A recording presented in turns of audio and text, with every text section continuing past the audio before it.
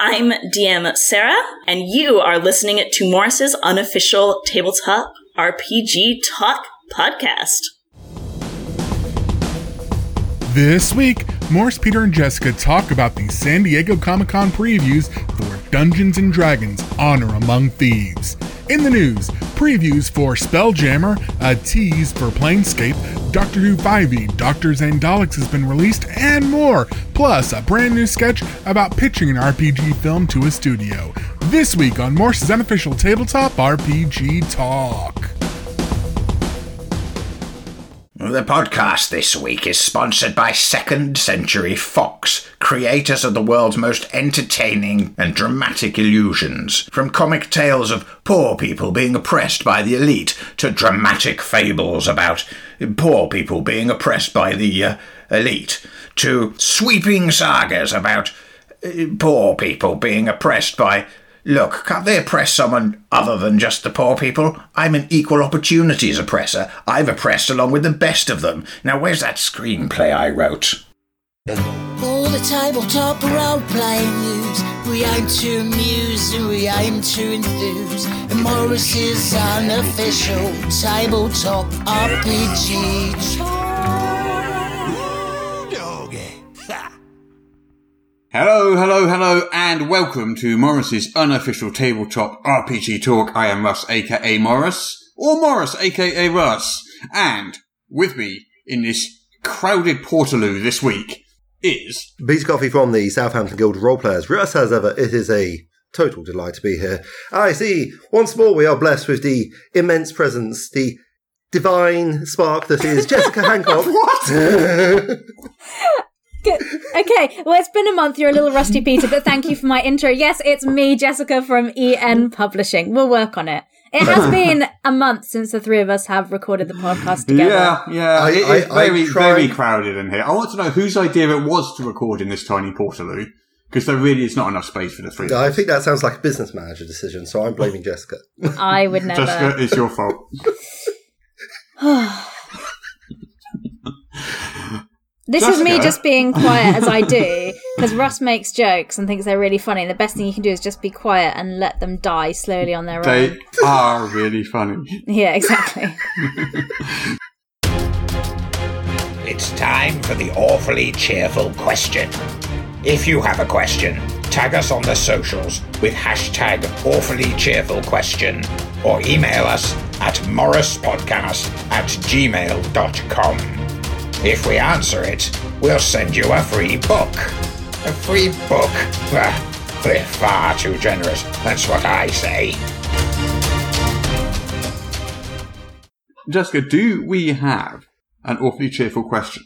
We absolutely do. It's from the internet. Would you like to hear about it?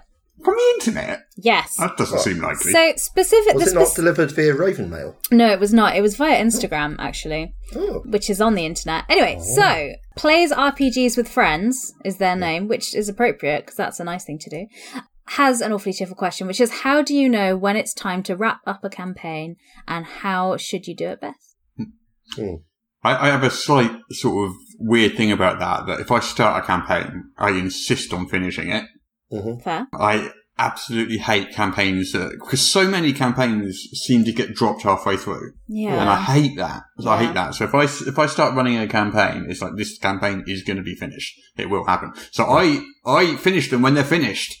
I finish them when I get to the end. I don't. What do you mean get to the end? How do you know they're done? Well, usually if it's a published one, I mean, I will run the entire thing from start to finish, and I'm not going to stop halfway through. That's fair. So when it comes to homebrew stuff, it's harder to tell. I mean, I guess it's just, GMs suffer burnout, don't they? And it's a pretty common thing, and they stop wanting to do it. And at the same time, someone else has a great idea or something. They've recovered from their last batch of burnout and really enthused about a new idea and want to do that. And everyone just goes, okay, let's do that then. Is kind of, in my experience, how that works. Peter, what about you? Well, practically, it's when someone's circumstances change, like they're having a baby. That's fair. Moving city. Less time. Probably the last big campaign I ran, like the full-sized one, that was that. I had both those things happen. I was like, okay, best wrap this up quick. I'm on a due date deadline here. That's kind of less you deciding when the campaign should end as it being decided for you in that case, though, isn't it? Force majeure. It was a decision you made because you knew the players wouldn't be available and you didn't want to run the campaign without those players. So you didn't think, we'll just get new people to come in and do that. Yeah, that would have been very weird. And it was very much a of its time campaign, which was it's lockdown and for various reasons we're all available on Friday mornings. Well, there we go. Due to people working in the evenings and so forth. So yeah, like scheduling clashes can sometimes kill a campaign. But yeah, I think it's good for campaigns and stories to have ends. Yeah. I like to have an end in sight so that you don't get to the point where you're burning out and trying to think of what to do next. Well, with my long running campaign, I've been in for 5 years, maybe now. We're in season 3 and we run it almost like a TV show. With the same characters? No, because each season has different characters. The old characters sometimes come back in and we see them as NPCs because it's all in the same universe and world. But the reason those campaigns come to an end is because it's reached that point in the story. Because usually we have, much like a TV series, there's a big bad for the season that's like the overarching theme that we discover as we go over time. And the first season was like 2.5 years, so it took us a while to get there. But yeah, so when we've defeated the big bad, we've done the thing we want to do. And usually, because we're playing D&D 5th edition then, we're about 15th, 16th level, which when it gets to that point, you're kind of godlike. So it's kind of like, we've told this story. But what we always tend to do afterwards as well is we do a little epilogue session afterwards. So after we finish the last campaign, we all go away and think about what our characters are doing afterwards. And then we just have a little session where we sit and we're not necessarily role-playing, but we're just saying, and this is what I think my character does afterwards, and then we just talk about things we liked about the campaign. And then we have a few months break for the GM to not get completely burnt out.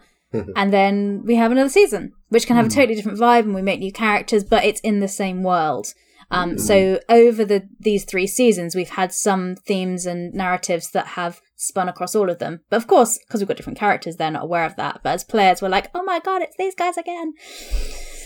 So basically, when you've done the thing you wanted to do in the campaign, when you've defeated the big bad, that can be the time. Talking of long campaigns, I've had this urge just over the last week or two to revisit the original Dragonlance modules. Now that is a long campaign. I saw you 13 adventures. Yeah. And, it's probably more than I could sort of take on at this time. But it is a big long campaign. And I just got this, with Dragonlance coming back and stuff like that, I've got a bit of a nostalgic thing. And I've pre-ordered the new novel and everything, which I'm going to get this, like August 1st, August 2nd. That's really soon. Nice. Which is going to be dropping through my letterbox sometime soon. And, I just I would quite like to just, run all those adventures again. Because I did run that entire campaign back in, early 90s, I think, maybe? Oh, okay, cool. It lasted 2 or 3 years, took ages. That does provoke 2 questions in me, possibly 3. The first is, are you going to do it in Advanced 5th edition? Are you going to do it? I'm not saying I'm going to do it. You committed to it. We all heard you say it. This isn't a promise. If you were to do it, would you do it in Advanced 5th edition? Yes, I would do it in Advanced 5th edition, yes. Okay, which brings me nicely to my second question, which is, can I play? If it were to exist, which I am not saying... If it were to exist, obviously this is a completely hypothetical game that doesn't exist. Yeah. Right, sure. Yeah, so there you go, thanks. Okay then. Well, there we go. Anyway, all my questions are satisfactory answers. It's not actually a thing that's happening, so there's not a thing that's happened yet. I understand. Yeah. I would also ask to be in it, but I'm in 3 camp. I'm playing about 3 times a week at the moment. Plus, I'm doing the various podcasts in the evening. So I think I need to actually give some time to my other half to spend time with him. Yes. Because this weekend he was literally like, "So, are you free any evenings this week?" And I was like, "I'm not sure. Maybe Friday." Yeah. Widowed. RPG we're doing it. Being in 3 campaigns is quite a lot. I mean, I don't think I've ever been in 3 campaigns at the same time before. I've been in 2, but not 3. And even 2 I felt was a bit too much. I like one. I like one at a time. I think I have taken on too much with it, but luckily the Misfits That Fits campaign is going to end in August because it's like a short campaign. Yeah. So I think 2 campaigns might be enough. Maybe throw in some one-shots here and there. That's manageable. I think the concept of having a end date that, you can be a bit flexible with, but saying, well, this campaign will end is a very important way to go in when you set up saying, this is not an open-ended time commitment where I expect your attention for I am going to run this adventure and then I'm going to stop, that sort of thing. Or I'm going to run this series of adventures. If you're homebrewing, I'm going to run for 12 weeks. Or that, Yeah.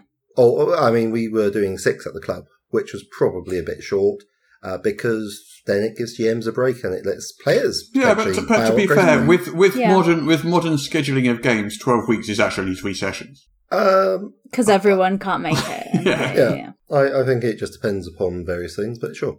Right, so we do some news. Yes, there is some this week. What? That's nice. So we're going to leave the D&D movie until last. Yeah, because that's the big news. Because that's a big topic in news, so we'll leave that last.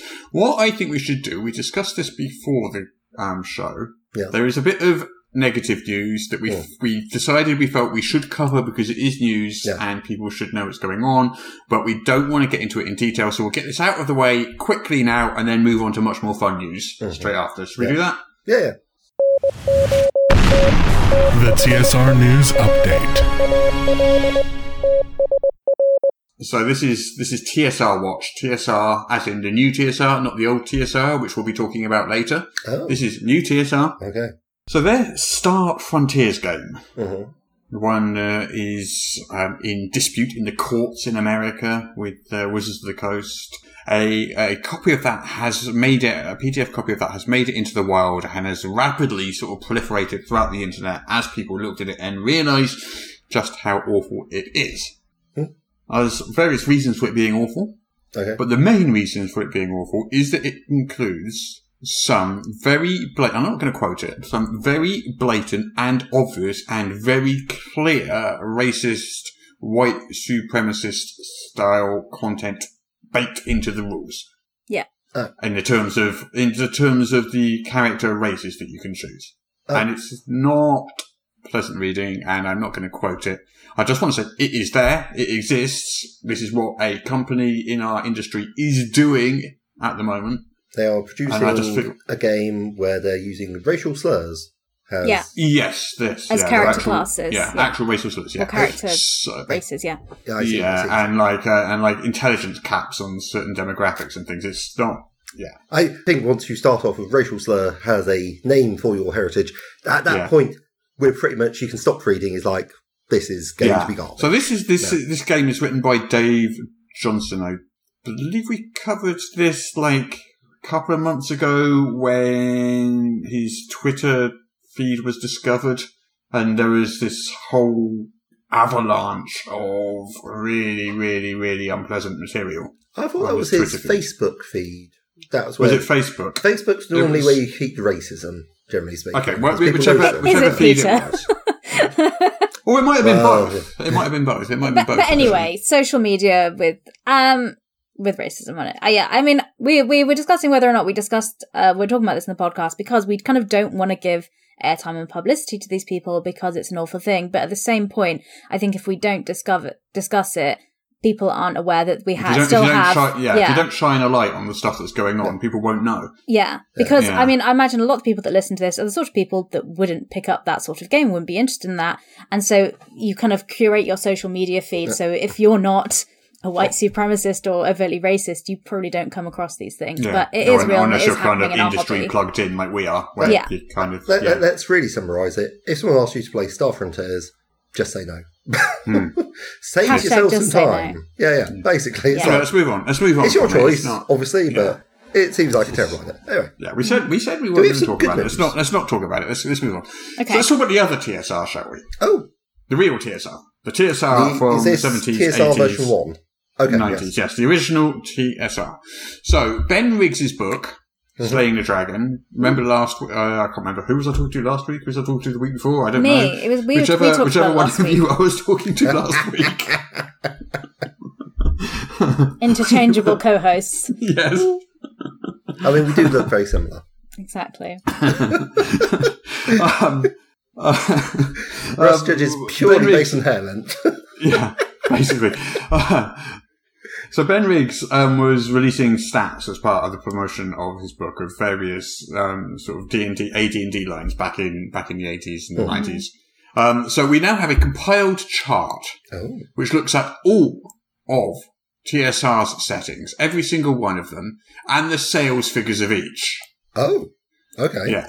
This is one of those things that will either end a million internet arguments about what's the best setting and what was more popular and that sort of stuff, because people are really invested in the thing they like being the most popular thing.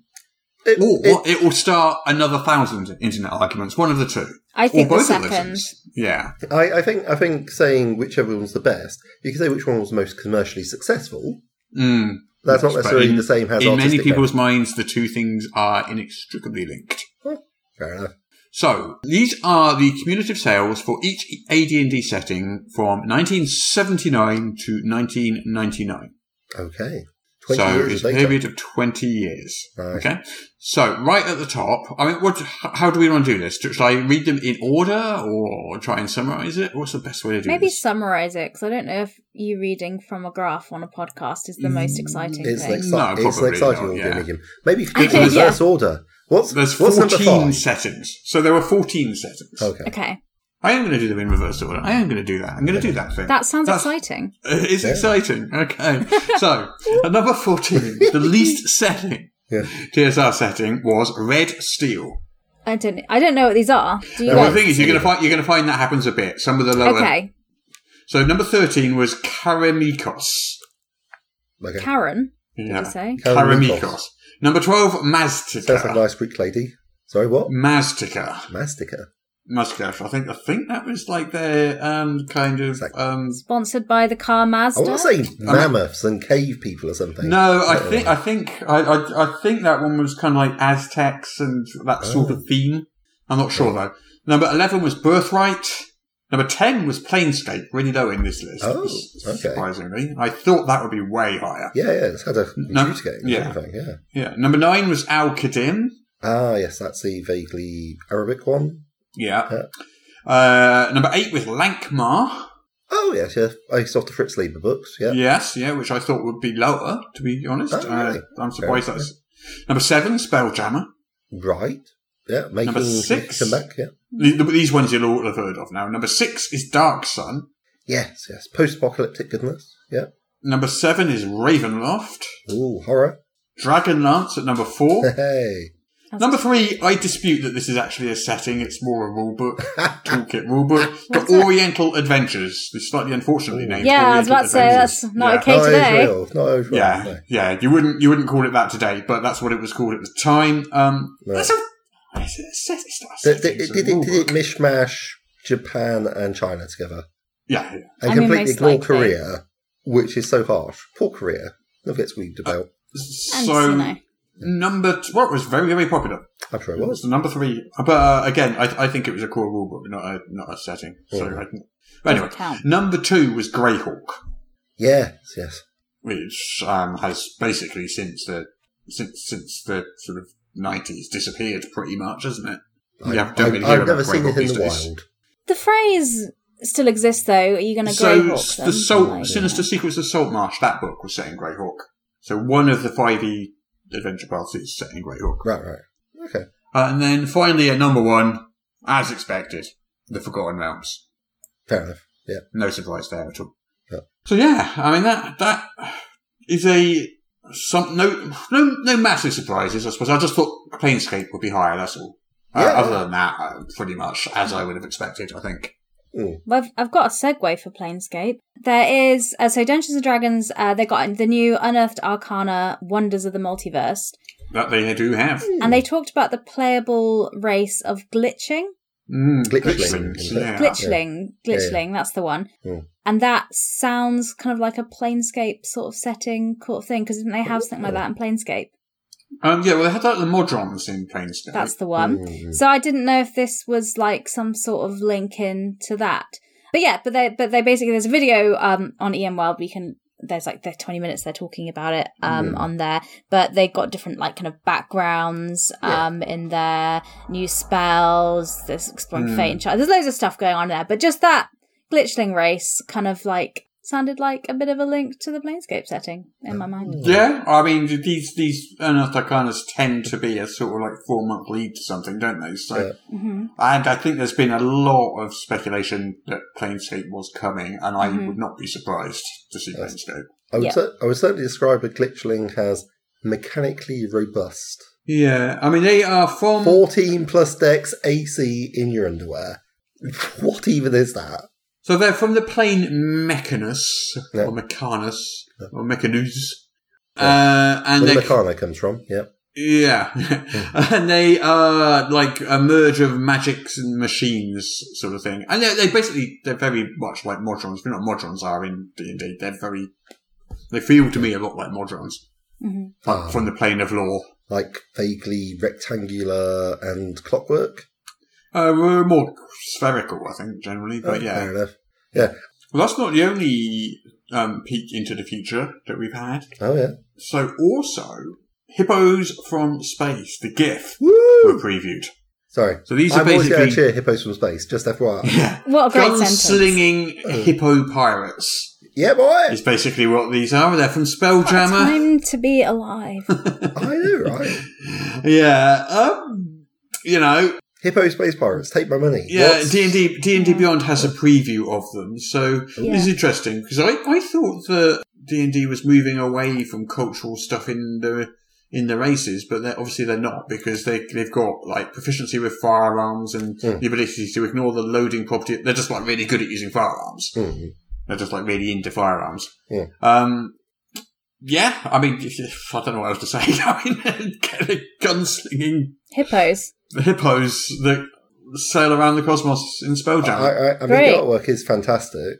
They've got like a hippo in a monocle with big braided epaulets, and looks like a blunderbuss. Yeah, nice. I'm like, yes, this amuses me. Please continue. Yeah. I mean, I'm still probably not going to buy Spelljammer, but there are elements of it that look kind of cool. I'm definitely buying Dragon Age. I'm interested in the spell jamming ships.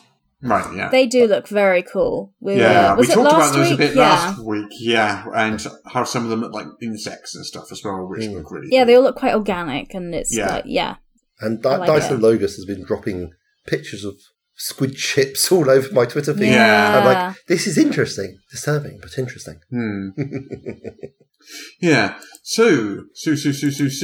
What else have we got in the news? Doctor Plenty of Who, stuff. which you briefly mentioned last week. Yes, it came out this week. I bought it as well. So, Doctor Who Adventures in Time and Space. Oh. Is this a new edition, or what's this? This is the 5th edition yes. version of the Doctor Who RPG. So obviously, People 7 have their original Adventures in Time and Space game, which they've had for like 10 years. This is the brand new 5th edition one, and it's called Doctors and Daleks. Yeah. Of Which course is it good, is. isn't it? Yeah. There's tons of previews out there. What I quite like is they've got this quips system. Quips? So these quips, these are kind of like spells, basically, but they're quips. And you can do like emotional and logical damage to people. Emotional damage. Basically, you can defeat a Cyberman by talking at them. I mean, this That does feel Doctor Who, yeah. that is very on brand. Love it. Yeah, it's very Doctor Who, yeah. So, I mean, they're almost exactly like spells. They're like cantrip level quips and then first level quips and stuff like that. And if you look at the formats, they've got activation time, range, target, components, duration. You know, it's all just like a spell. Amazing. They've also, this is a bit weird, stats for the 13th Doctor. Which one's that one? Jodie Whittaker. Okay, yeah. I thought this was a bit odd, and I don't quite understand it, but they've got the Doctor down as a 3rd level character. With an intelligence of 17. Okay. Which is not the character that I am given to understand the Doctor is. This, I haven't seen any of the new Doctor Who because I just haven't got round to it. But you know who the Doctor is. Yeah. I am aware. This seems strange. Yeah, I don't get it. It's in the book. I mean, it's a sample character, and it's the 13th Doctor is a 3rd level with the Thinker class. Yeah. They've got classes like Thinker and Empath and stuff like that. So it's the Thinker class. Yeah, 3rd level. I don't quite get that. 3rd level. I mean, does it only it goes up to 10? Or something? No, I don't. Well, there's also a Dalek stat block Yes. that's been previewed, and that gives you more XP because it's a CR10 creature than that would take if you defeated just one Dalek, you would be higher than 3rd level. Given the amount of XP you get for it. So that kind of implies that the Doctor has never defeated a Dalek. I don't get it. I don't understand why it's 3rd level. Yeah, I'm missing something. I'm missing something. I don't get it. Yeah. I mean, the PDF is out now, so if you want to get it, I've got the Oh, PDF. It doesn't really explain it though. It just has it on a page after the character generation section. Then it's just got a sample character, and it's the 13th Doctor. Are you as a player meant to play like the Doctor? Can you play the Doctor?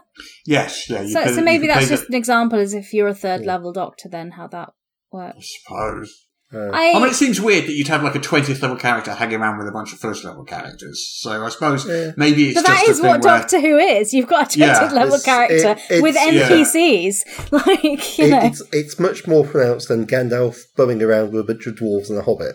Yeah. The paradigm for it was much more obvious. I don't know. I'm a little. I mean, I haven't read the stuff, so fair play to it. But I'm a little unconvinced by Doctor Who with 5th edition. I don't know, but there's already a Doctor Who role-playing game out there, like by Cubicle 7, which is still available, and you can get that. Yeah, you can get that. It's basically, you've got your choice, haven't you? It's you can about play with choice. a custom design system, or if you don't want to play anything but 5e, you can do it like that too. Yeah, which a lot of people think, so... Yeah, and they did that with Cubicle 7 when they had the One Ring. They did it with Adventures in Middle-earth. Yeah. And apparently, Adventures in Middle-earth sold way more than the One Ring did, the 5e version. I can imagine despite not being as good as the But One I can Ring. see that fitting into 5th edition better than Doctor Who, though. At least thematically, it's the same. Yeah, thematically, and then... I almost picked up a copy of Adventures in Middle-earth purely based on the exploration rules. And the only reason I didn't... is because I was working on a project called Level Up Advanced 5th Edition, which also had exploration rules, and it felt a bit redundant at that point. Yeah. But anyway, it's out. You can buy it. It's there. Yeah, so the PDF is available now. The physical books will be coming next year in the 2nd quarter of 2023. Yeah. But you can get the PDF now. Yeah, it's a very pretty, lovely PDF. Cubicle 7 do good work. Yeah. They've already done one extremely good, extremely faithful Doctor Who RPG. So I'd say it's probably worth a shot. I agree completely, Jessica. It's not a natural fit in my head, but I mean, but in fairness, I haven't bought it and read it. I could be wrong. Yeah. Hey, Radiant Citadel came out this week. Yeah. It kind of, not with a massive amount of fanfare, I felt. Is it because it was late, so it kind of snuck in the back quietly and took a seat at the back? And it isn't out here yet, either. So it's late in America and even later here. Yeah. So... I don't understand why they're shouting it out more. It's pretty strange. I mean, there's been some reviews that have appeared, I think. There's been some articles on some of the larger sort of pop culture sites. Just kind of surface level looks at it, or interviews with some of the creators and stuff. I mean, the stuff I've seen of it looks absolutely mind-blowingly amazing. It looks really good, yeah. Yeah, it does look really good. The artwork, it's like got people going in the sort of terrifying ancient tomb of all sorts of bizarre... Like, I think it was an Indian one I saw. I was like, that looks so awesome. 10 out of 10 would be there playing. Yeah. And it seems to have had this sort of lukewarm milquetoast reception. I mean... Yeah, I don't think... It doesn't feel like it's had the full hype machine behind it, I'll be honest. Most people who've got it have responded very positively to it. Great. I haven't actually seen anyone say they don't like it. So I wouldn't say it's had a lukewarm reception. It's just... I don't feel like the publicity's been there. Well, that's what I'm driving at. I'm not saying that the people who've actually read it or seen the artwork for it don't like it. I'm saying it's not had the ubiquitous all-pervasiveness of a typical D&D release. And I reckon that is due to the delay and timing with stuff. Because, I mean, like, Polygon's got an article. PC Gamer, bizarrely, has an article about it. Inverse has an article about it. I mean, it is all over some of the larger media out there. USA Today has an article about it, which is a bit weird. It is out there. There was a lot of marketing, I think, was it the other month or the month before, when there were pre-orders going on. So maybe they just did a big push for pre-orders and that.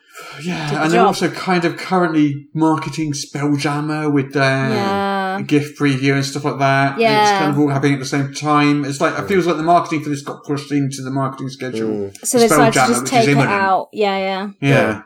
Spelljammer's next month or something, isn't it? It's really soon. Yeah. It's pretty soon anyway. Yeah. So, and then Dragonlance is not long after that. Mm. Oh yes, cannot wait. Yeah, I would just say it's very different to... I feel that like there's a lot of them being almost... Because like, what's that? That's 3 books this year? And normally we've been lucky to see 1 book every 2 years. So, like the release schedule is much faster.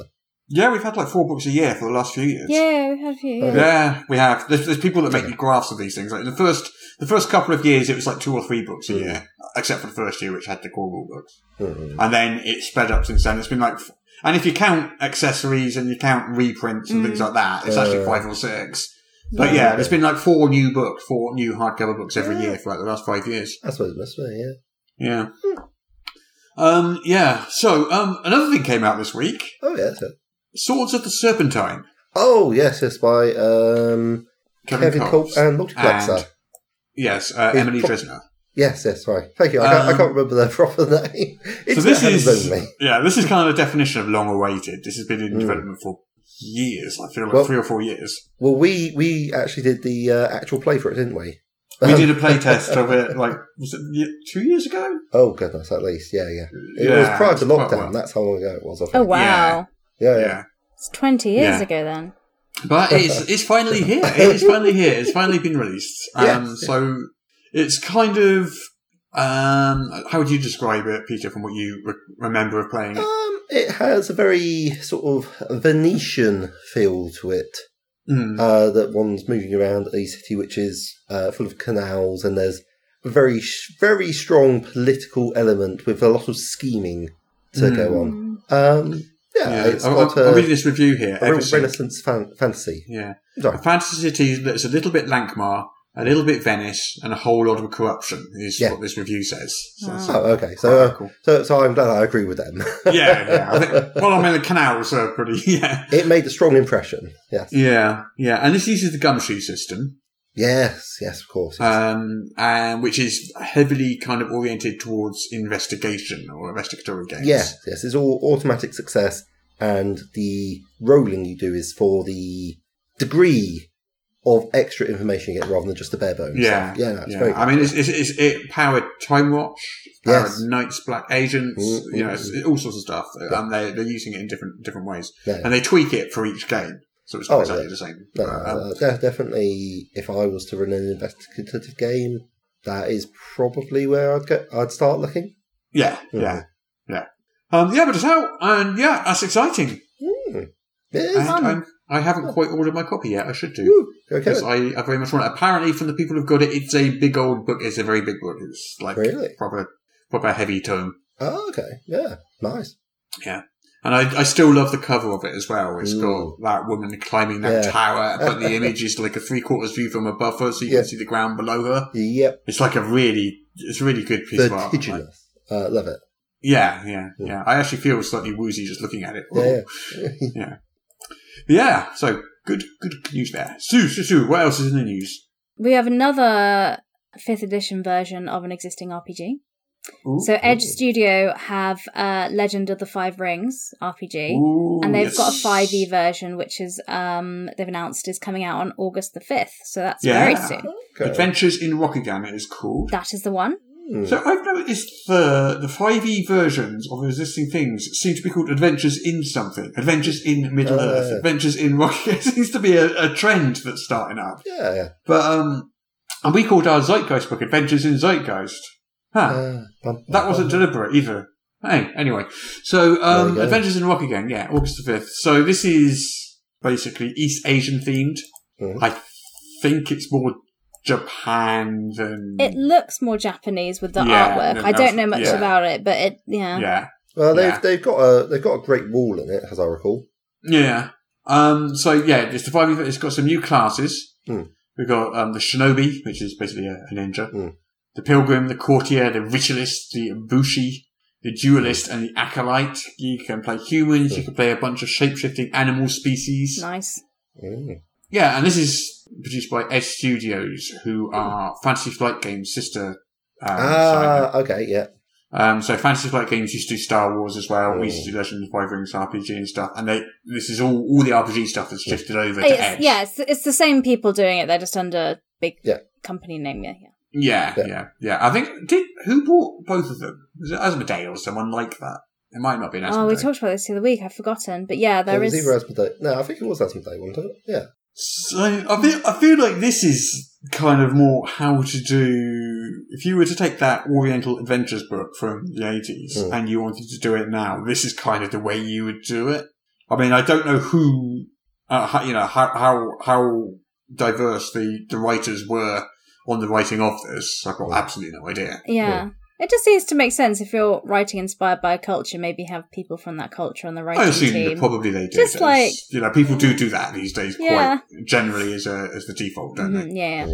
So, I assume they do. I mean, it looks very pretty. I can see like the artwork looks nice, yeah. Oh, but I'm looking at some page spreads here as well, like the warrior class, a map of Rokugan, this lovely introduction page with like what the Japanese buildings with the roofs called?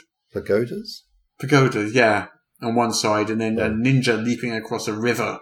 It's absolutely gorgeous. Let me show you. I think Chinese as well, as it's not just Japanese, but yeah. But I might pick this up. Actually, I am intrigued. Well, August 5th, you can. August the 5th, you can. Yeah. August 5th is an exciting week. Yeah. Oh, the D&D campaign case came out as well. The what? So, yeah, again, it's kind of slipped a little bit under the radar. Yeah, I'm not familiar with that. This is a case which is an alternative to miniatures. So, basically, what you have, you've got this decorative box, which is a big old weighty 4 pounds solid box, kind of briefcase-like with a handle on top. Okay.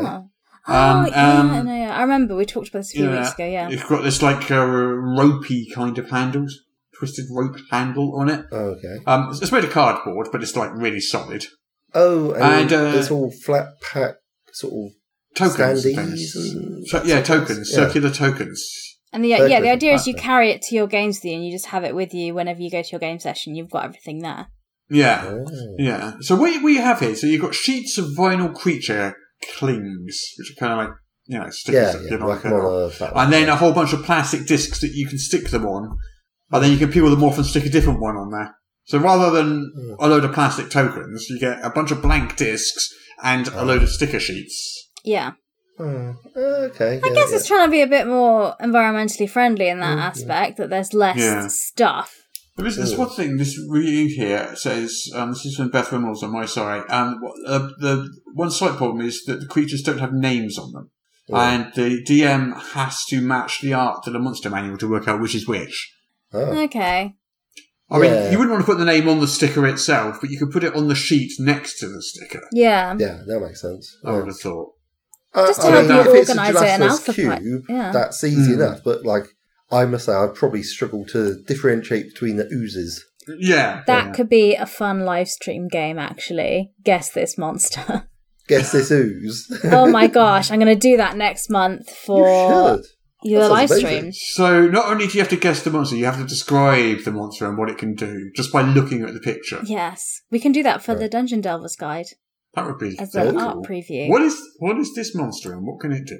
Yes, I like that. Anyway, on a tangent, as you were saying. Sorry. Yeah, stealing ideas for my own amusement. I finished that. Okay, cool. So, is there anything else? No, all I'm just thinking of is if people do want to play the Guess the Monster game, EN Live will be taking place on Thursday the 18th of August next month, so come along to that live stream if you want to play. Is this something we're going to do now? Yeah. Yeah, definitely.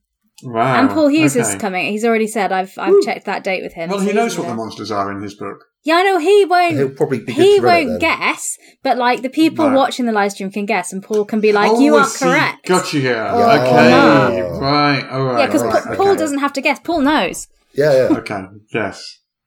Paul knows everything. Exactly. Yeah, not just about the Dungeon Delver's Guide, just in general. I've been looking at some finished Dungeon Delver's Guide stuff. We've got like over half the book done and finished and laid out now. And oh my god, Much excited. It's good. Hey Peter, did you have any news about your doings and goings on that you wish to share? I have something for Free TTRPG Day UK. Ooh. Which is when? Tomorrow. Tomorrow? Yes. Just snuck up on us, okay. Yeah. It's like the fact that it was announced. Well, I thought it was like a month away. It's tomorrow, okay. It is tomorrow. So Okay. I guess I was going to ask, did you have anything you wanted? So that would be a no from you. I really thought it was a month away. Yeah. Oh, okay. Yeah. Okay. Okay. I feel like we just had the American one, and the UK one was supposed to be a month after. Yeah, I feel Yes. like that's So what I guess the happened American as well. one must have been a month ago then, I guess.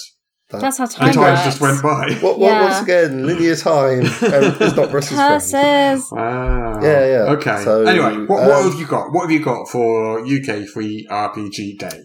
Dragon versus Biplanes. Nice. It is an adventure for level 8 characters. Mm-hmm. And there is a dragon that has been up to no good, causing trouble. As they do. Some gnomes have got together and have cobbled together some flying machines to deal with said dragon, but there has been an unfortunate happenstance. And in a shocking turn of events, players must retrieve some MacGuffins, important engine parts that have been stolen for various nefarious reasons, return them, and then there's a big climactic battle where they will be flying biplanes and fighting a dragon. And So that's it's all free. level 8. Yeah, and yes, it's free. That's pretty good. The cover Pretty is sweet. quite nice. Yes, I've seen the cover. The cover is Have you seen the cover? well, dragons I and have not. biplanes, basically. Is it on the link? Do you just link it in there?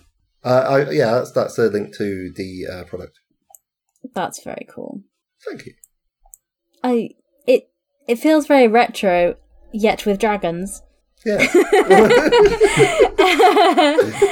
It's like, what if there were dragons at World War II sort of vibes? Well, with biplanes, but Well, your one, point yeah, is that's true. your point is well made. Yeah.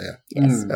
Yeah, it's sort of, I don't know, it verges on dieselpunk, I guess.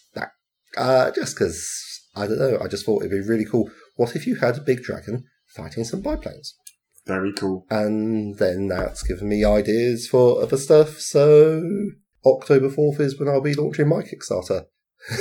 Somehow, it's like I don't want to launch at the same time as the Dungeon Delver's Guide. Who could say? Who could say? Bizarre. It's almost like there's another... Well, I don't know if it's been officially announced, but I don't know. Can I talk about other people's Kickstarters? If they're about to launch them? I have heard... That's between you and them, I Yeah, guess. I mean, we don't know what you're talking about. I'm happy for you to do it, but I don't know if... I mean, I've heard the rumour about a Kickstarter that's going to be launched for Advanced 5th Edition, which is going to be full of exploration challenges. Ooh. When's that? Sorry? When's that? Soon. Like, I think 27th of July or something was what I've heard. So it's going to be running at the same time as ours? No, it'll finish. July, No. I said. July. 27th of July? Yes, Oh, right, and we're okay, launching yeah, sorry, on yeah, August a month, 30th. yeah. And because Yeah, of the way okay, linear okay, time okay. works for us. Yeah. Again, Right. linear time is Oh, a bit He struggles. I did it wrong. Fine. Unless they run it for 2 months, which Fine. maybe that's their plan, but I'm not sure. No, that's a terrible plan. Yeah. It's like, who is this from? It is our mutual friend DM Sarah. Excellent. Oh, cool. Excellent. Yeah, as I say, it's like I don't have all the details yet, but I'm given to understand it's in an advanced state of readiness. So yeah, I'm really looking forward to hearing more about it because exploration challenges are. I like exploration challenges. I do like exploration challenges, and it's like I invented them. It's going to be a big. It's just an exciting time to be a fan of Advanced 5th Edition, which It is. I have to point out. I am foremost a fan of this game because I really like it. So I spend so much time thinking about it. I wish I could play it more. Anyway, Really? That's neither here nor there. Well, if you can't play it, would you like to see other people playing it in actual play campaigns? The official EM Publishing campaign for Level Up, the Starcross Seaway Season 2, is returning very soon. Yeah. So that is Tuesday, August the 2nd? If August 2nd is Tuesday. Yes, it is. Tuesday, August 2nd, Season 2 is coming back, which I'm very excited about. So I'm just talking 2 weeks away. I know! Yeah. So it's very exciting. And the DM, Sarah, and that's why it made me think of it, because she is the narrator again. Yeah. And the same crew is going to be there with the same cast and characters. So they're continuing the story. So if you enjoy season 1, season 2, more of the same piratey level up goodness. I haven't seen the whole of it, but I've enjoyed very much the bits I have seen. Well, Peter, you they can look very catch up. doomed. You can catch up at any time. If you'd like to listen to podcasts, you can go to enrpg.podbean.com and listen and catch up to the whole of Star Wars Zue. Listen to podcasts. Or, That would if be a you lot prefer, more accessible, actually, because I struggle to sit and watch it for a full 4 hours. Yeah. Because that is even longer than the massive movie blockbusters of today. It's 3 hours. 3 hours the sessions. So Okay. But still, so there is a podcast if you prefer. Or if you want to watch the videos, they are all archived on enliverpg.com. So you can catch up. I think we finished the news.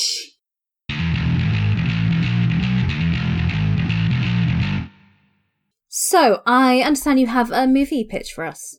Yes, tell us about this. Burrows and Barrels. But quickly though, because we don't have it all day. Right. So, Burrows and Bear Owls, descent into the underworld, escape to the surface, part 1, A is I like it. Yes, lots of colons. You, my friend, know how to make movies. Well, yes, but that's just the title.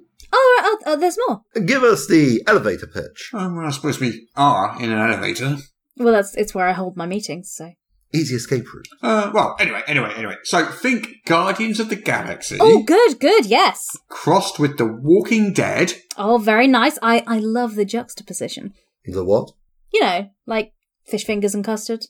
Well, that's not quite what I was going for. Oh, yeah, sorry. Yeah, but please continue. Right, thank you. So, as I said, Guardians of the Galaxy, crossed with The Walking Dead. Delicious. Crossed with Great British Bake Off. Okay, I didn't see that coming. Crossed with The Godfather. Classic. Crossed with The Blues Brothers. Okay, bit of comedy, like it. Crossed with The Exorcist. It's iconic, I'll give you that. Crossed with Bambi. Oh, the saddest movie ever made. It's quite the killer combination. I can't see how it could possibly fail. It has comedy, it has pathos, it has horror, it has Al Pacino. No, we cannot afford Al Pacino. Don't you want to hear about the plot or the characters? Oh, it's the what now? You know, those things they form the core of the story.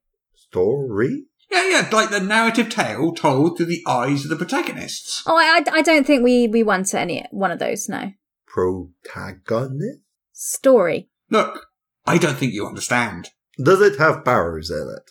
Well, yes. And barrels? Well, several. Then that's all we need to know. Excellent. You're signed. Barrows and Bear Owls, descent into the underland, escape to the surface, part 1, A is a go. Really? Yes, although I think we need some more colons.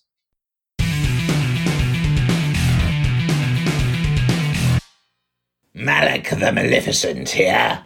If, like me, you're enjoying this podcast, please consider subscribing on Patreon for exclusive bonus content every week and the warm, fuzzy feeling of knowing you are helping to keep the show going. Subscribe at patreon.com/Morris. There, I said it. Can you stop staring at me like that now? The things I do. All right. Don't forget, patreon.com/Morris. Can I go now?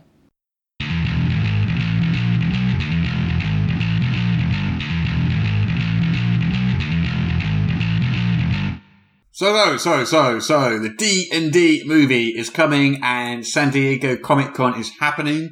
Yes. And lots of movies are being previewed and stuff there, but we're an RPG site, so we're talking about the D&D movie. Mm-hmm. So the trailer came out. What do you think? Quite excited. It looks good. You know they promised, they said it was inspired by Guardians of the Galaxy. Mm-hmm. They weren't joking, were they? No. That's fair. That's definitely an influence, yeah. This is basically Guardians of the Galaxy in D&D costumes. I think it's exactly the same type of humour, the same tone, the same type of quips and jokes, the same types of characters. Mm-hmm. It's very... But then that depends. Like, if you liked Guardians... Well, I mean, to be fair, Guardians of the Galaxy is also using a bunch of... I mean, well, first off, we should probably say what the name of the film is, which is Honor Amongst Thieves. I think Dungeons and Dragons, Honor Among Thieves, not amongst. Among Thieves. Well, I mean, my opinion of it has now changed completely. It's a completely different film. Won't watch it now. Yeah. Yeah. Well, I like Guardians of the Galaxy, and I like the look of this trailer so far. I mean, it's not Lord of the Rings. You're not going to don't go there expecting Lord of the Rings. But I it's think very different in tone. It feels more like an actual D&D party. Because, like, Lord of the Rings is what I think when most D&D groups get to think they're going to be. It's this epic, deep fantasy thing. But a lot of D&D parties are a bit more silly than There's that. that old joke where basically you've got at the top what the party thinks it is, and it's the Fellowship of the Ring, and at the bottom it's got what the party really is, and it's the Knights of Monty Python and the Holy Grail going, run away! That's how campaigns start versus how they end, but I know exactly. So this feels more like a party. And I think films that, whenever I watch a film and I've really enjoyed it, I generally look back and be like, that could have been an RPG campaign because of the way it was structured. And this is a very similar So I look at Marvel films a lot like that. Yeah. Yeah.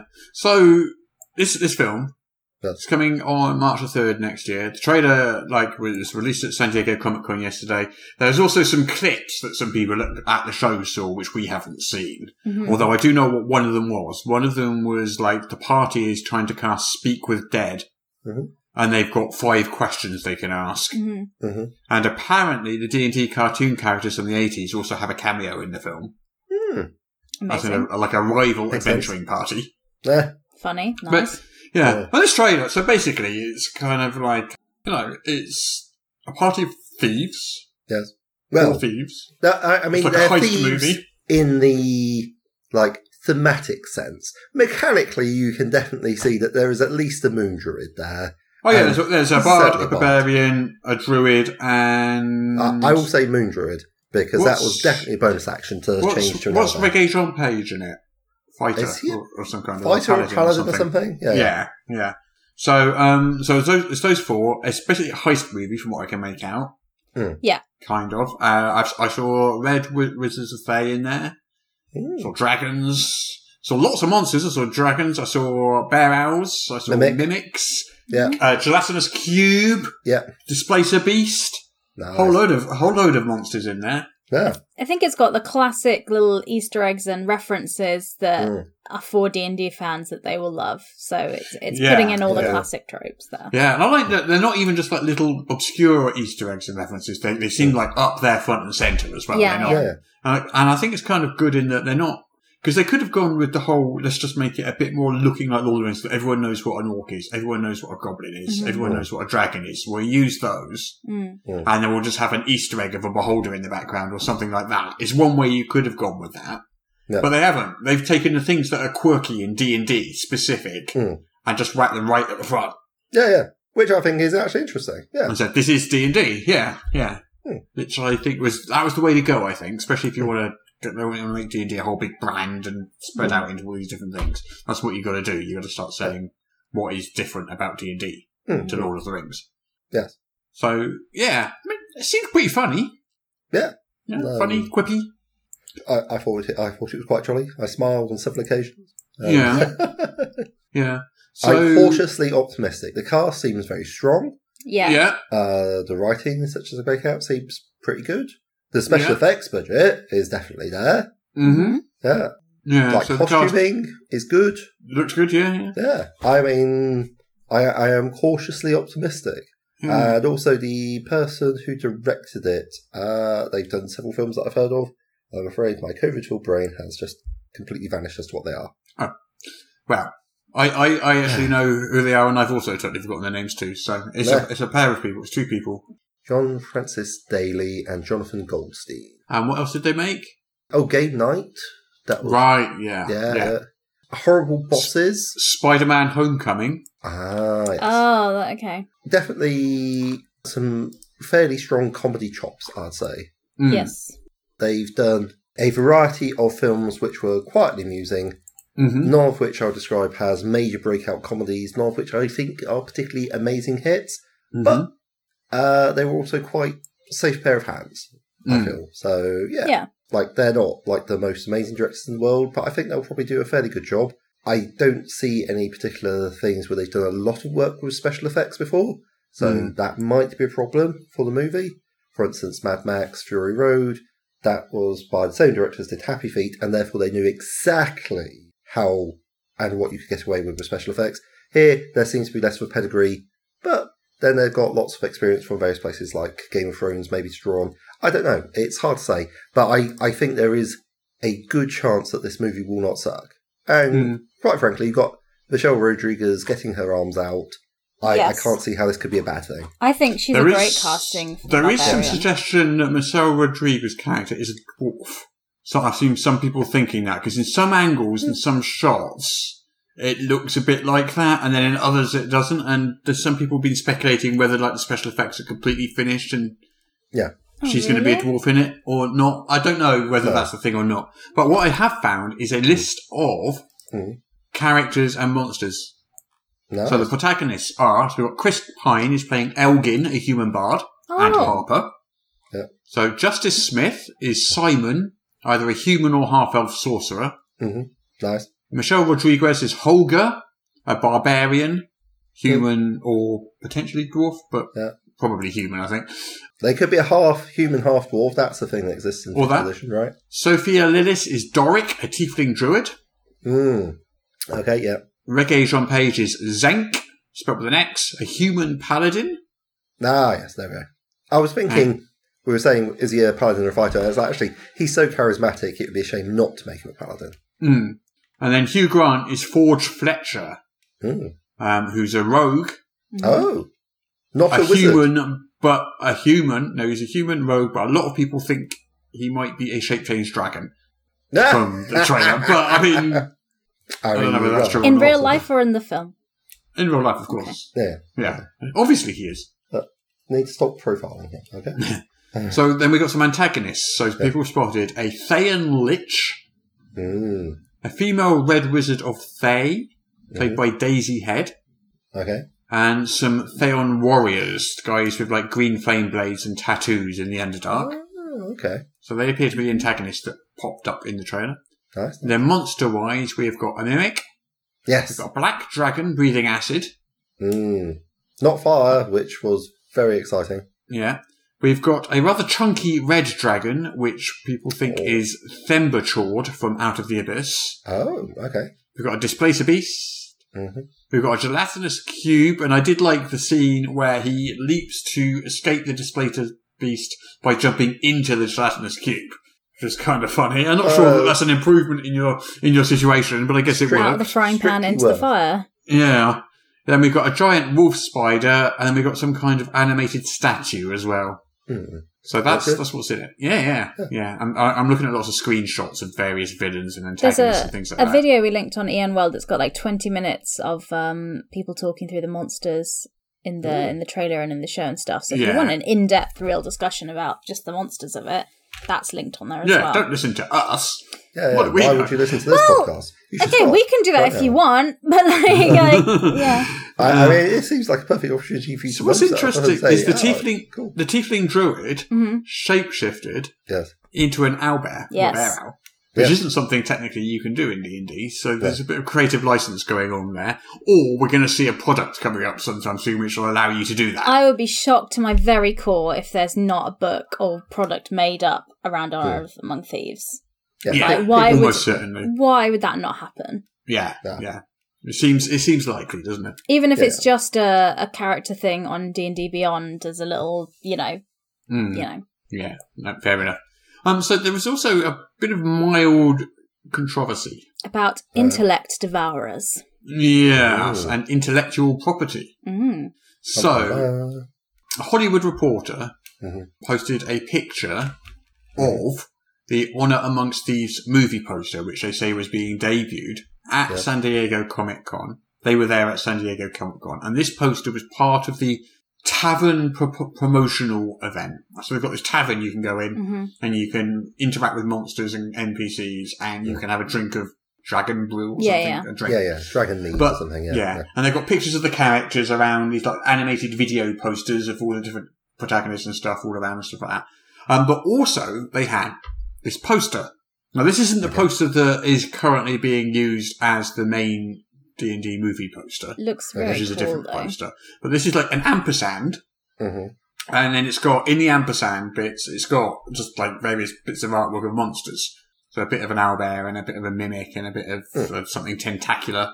And Intellect Devourer is one of those monsters that you can see in the ampersand.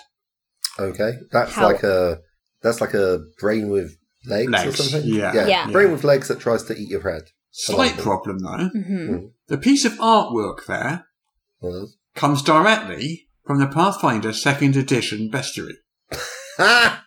Produced by Paizo. It does not come from the D&D Monster Manual, which has an entirely different piece of Intellect Devourer artwork. Yeah, in fairness, the Paizo one I think is better. Yeah?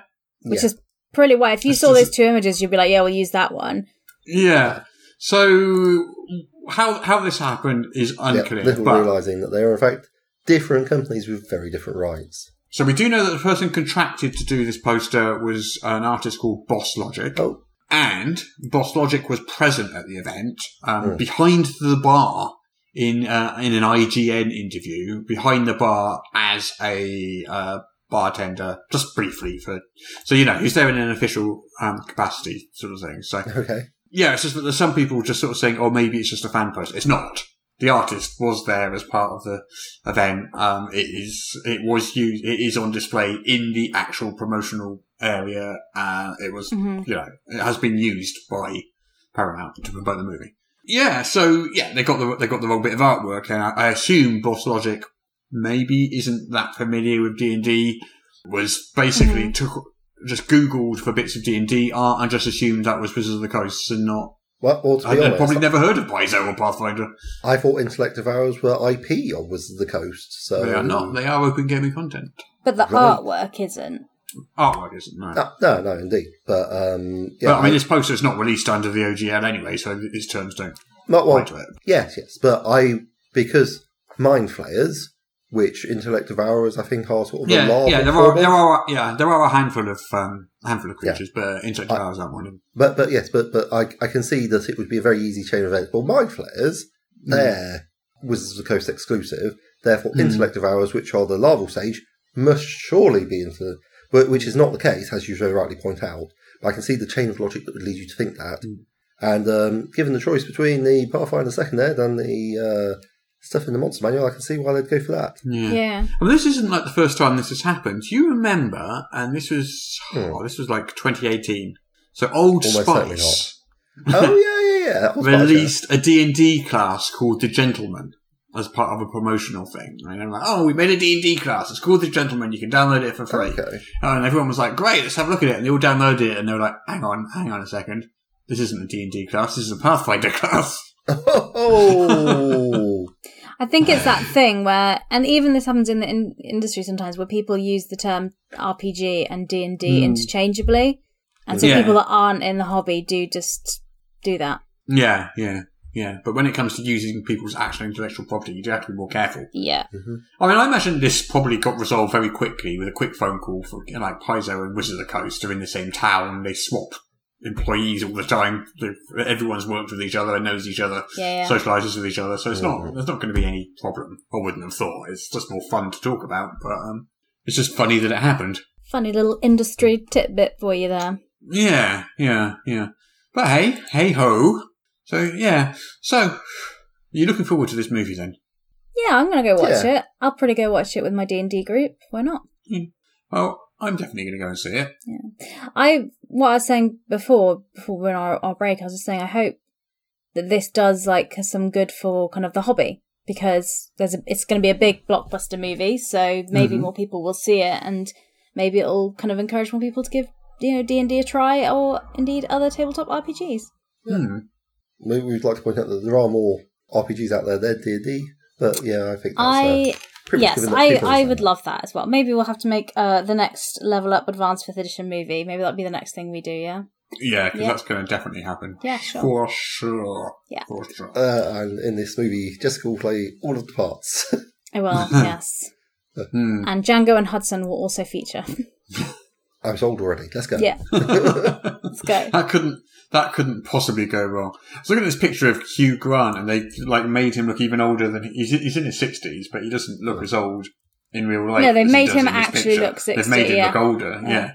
Yeah, because they greyed his hair and stuff. But yeah, I thought he was the villain in it, and it sounds like he's not. Well, maybe he's... Maybe he will be. Maybe he betrays the party. It would be a maybe. bit of a rogue move. We've not seen maybe. any evidence of that in the trailer, of course, but... He might have an antagonistic role. He might not. Perhaps he's I guess. Yeah. Who knows? Yeah. What do you think of the Tiefling's horns, Sophia Lillis' horns? I didn't see them in the trailer, but I've seen a still, and they're quite small and cute. Yeah. As much as horns can be cute. Yeah. They haven't gone with the full sort of prosthetic makeup approach there, Yeah. for the Tiefling and made her bright red or something and given her giant horns or anything. It's more of a subtle approach, isn't it? Yeah. It looks pretty good. I mean, they look almost metallic to me. That might just be the light or something. I think it's just the surface is quite reflective. It's almost lacquered. Fair enough. Yeah. Probably because it's going to be paint on latex with a varnish fit. And they've gone with a shiny rather than matte. What, you mean she wasn't method acting and actually grew horns for the role? Wow, what a part-timer. Yeah. Yeah. And named after a column. Interesting. Yeah. I like the way on each of those movie posters, the character posters, they've each got a little symbol to kind of relate it to their class as well. So Sophia Lillis has got this sickle with the mistletoe. And then it's Hugh Grant has a harper pin. Michelle Rodriguez has a battle axe, indicating she's a barbarian. Ricky Gervais has a helmet, which is basically paladin-y. And then Chris Pine has a lute, indicating that he's a bard. Does that mean he's going to sing? Can he sing? Wait, so this is called Honourable Thieves. Are there any rogues? Hugh Grant. Of course, but not, I point out, has a main character. No, it's a full adventuring party, all of whom are their own classes, but they're also all thieves. I mean, to be honest, that makes it even more perfect as a D&D game. Yeah. Because the GM said, okay, we're going to play through Honourable Thieves. It's all about a party of rogues who get up to no good. And all the players bring a concept which is completely unrelated to actually using a rogue. Yeah. That's peak D&D right there. Thanks, guys. Good job. But they're definitely, I like how they're definitely kind of leaning into D&D mechanics there as well. Yeah. It's generally speaking, if you're going to make a fantasy film, you're not going to make them, in real life, people aren't classes, are they? And characters really fall like that. So it is definitely a game thing just to help you make your character. It's a game artifice.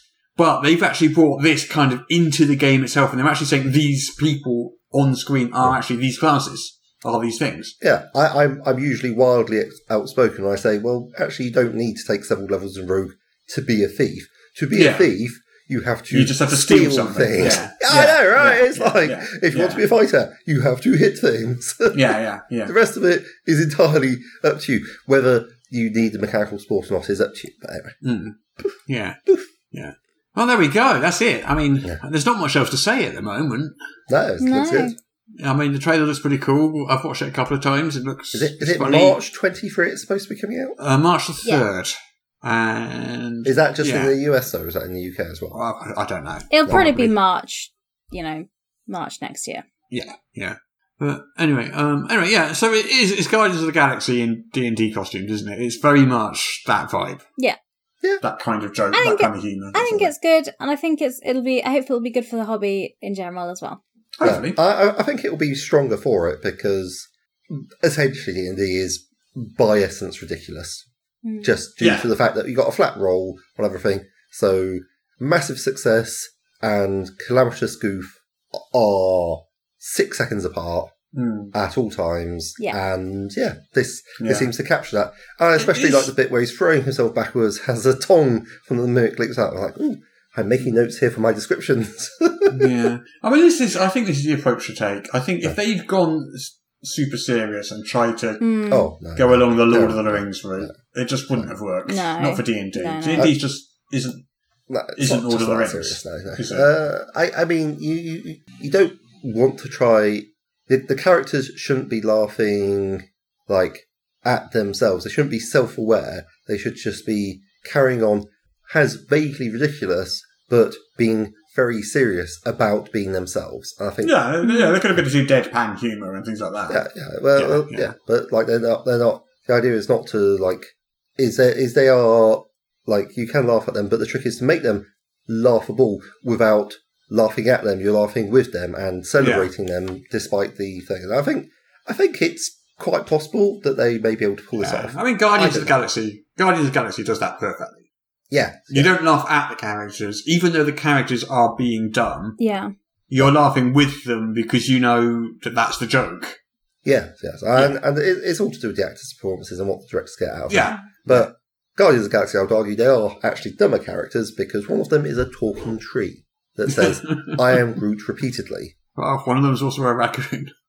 And one of them is a raccoon with a penchant for stealing other people's artificial limbs. Yeah. Which, on paper, sounds horrendous, and yet somehow... It sounds like a role-playing game. Like, it sounds like a bunch of people come to the table and they're like, I want to play this, and they're like, that's ridiculous, you can't play that, and they're like, no, I am.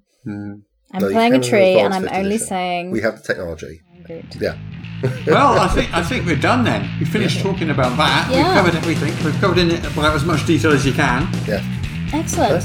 So shall we go then? Yeah, let's go. Yes. When shall we re-meet again? Same time next week? I guess. Yeah.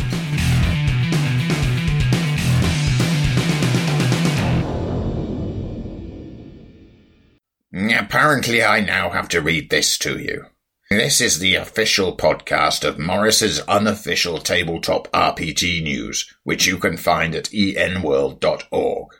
You can find show notes at morris.podbean.com or wherever you found the podcast. If you feel like they deserve it, you can support the show on Patreon. In return, you will receive exclusive bonus content. Just go to patreon.com/Morris. If you're interested in his babbling nonsense, you can follow @Morris on the Twitter. Send your emails to morrispodcast@gmail.com. Not all of your emails, just the ones you want us to see. That's it. I'm bored now. You can go away. Shoo, off you go. Goodbye. Get out of here. Yeah, I was also waiting for a colon joke there as well. I know, right? I was like... It's like right there, man. Yeah. Oh, well, I suppose it subverts expectations, and isn't that what comedy's all about? It's highbrow. We're not doing toilet humour here. You're just saying that I am predictable, is what you're saying. No, we said it was very unpredictable. Yeah.